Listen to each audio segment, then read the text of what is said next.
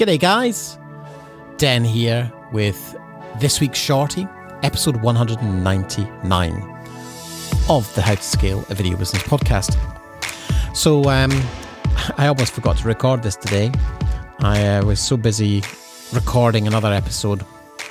It's going to be going out in a couple of weeks with my copywriter, Jamie from Savvy Copy. They've just completely rewritten our website and a load of other work for us. And so I wanted to get her on the show and talk about, the power of copy and what it means. So that's coming out in a couple of weeks' time. But I messed up the recording. I've been trying to get the sync sound to work better through the ATEM Mini. And coming through the Rodecaster Pro, it just seems to always have a delay. And so I was routing it through another mixer into the back of the ATEM, but I find the ATEM quite frustrating because there's no headphone jack, so you can't really monitor what's coming straight out of there.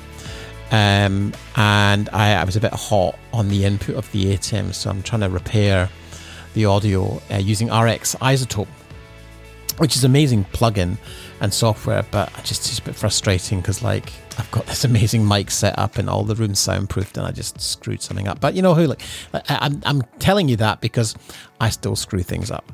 I'm but no means perfect, and I'm a bit tired. I'm a bit burnt out. I need a bit of a break, and we're going on holiday in a few weeks' time. First time away in a year. It's just been a big year, It's been a lot going on with all the craziness in the world, and also we moved house. Been doing a lot of building work at the house, and it's just been a full-on year, and I'm sure a lot of people, in fact my clients and I have been talking about how full-on it's been in the last 18 months really. Everyone's just busting a gut to maintain their business.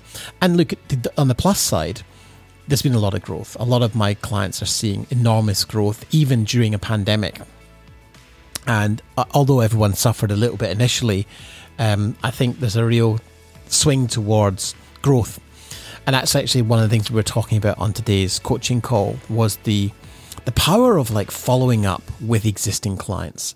And it's something that a lot of people forget to do, or are too shy to do, or feel fearful of doing it because, we worry about being rejected. But the truth is, typically what happens is we finish a project and we think, the client knows where we are. They'll come back to us if they need us. And that is certainly true. But some clients don't. And so if you're not maintaining a front and center of mind sort of perspective, then you risk being forgotten about.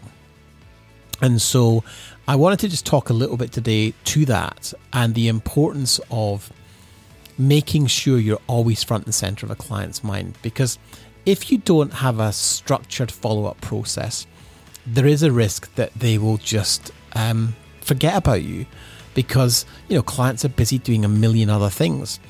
And so you want to make sure you're always following up and always being in touch. And the other reason for this is that, older clients perhaps you've not spoken to in a while, people move on from positions, they get promoted, they, end up in more senior positions. In fact, an old friend of mine that I worked with years ago, 2004 at Sony, is now running Shell consumer marketing worldwide. So, you mustn't forget that people move on in their careers. And so it's worth going back and following up with old leads, people you used to do business with, so that you can, create some opportunities for yourself. I was talking to one of my clients on the call today, and he's running a very successful business over in Auckland, New Zealand. And Jamie's like, I'd suggested a couple of things he could look to do. And it was like, oh yeah, God, I haven't done that in a while. And that's the power of the calls in the group, is that, we might suggest one thing, but that one thing could be worth $50,000 if you apply it. And the power of a successful video business is one that follows up consistently and is always in contact with existing clients, previous clients, and constantly going back to clients maybe that you didn't win a job from as well. And just continually going back and touching base, because if you don't continually follow up, people just fall off the radar. And so that is the kind of the essence of what I want to share with you today. I want to keep it nice and short today. Go and follow up with your existing clients. Build a list. We have a spreadsheet in the group we use, and it's like the client's name. What was the last project you did? What was the revenue?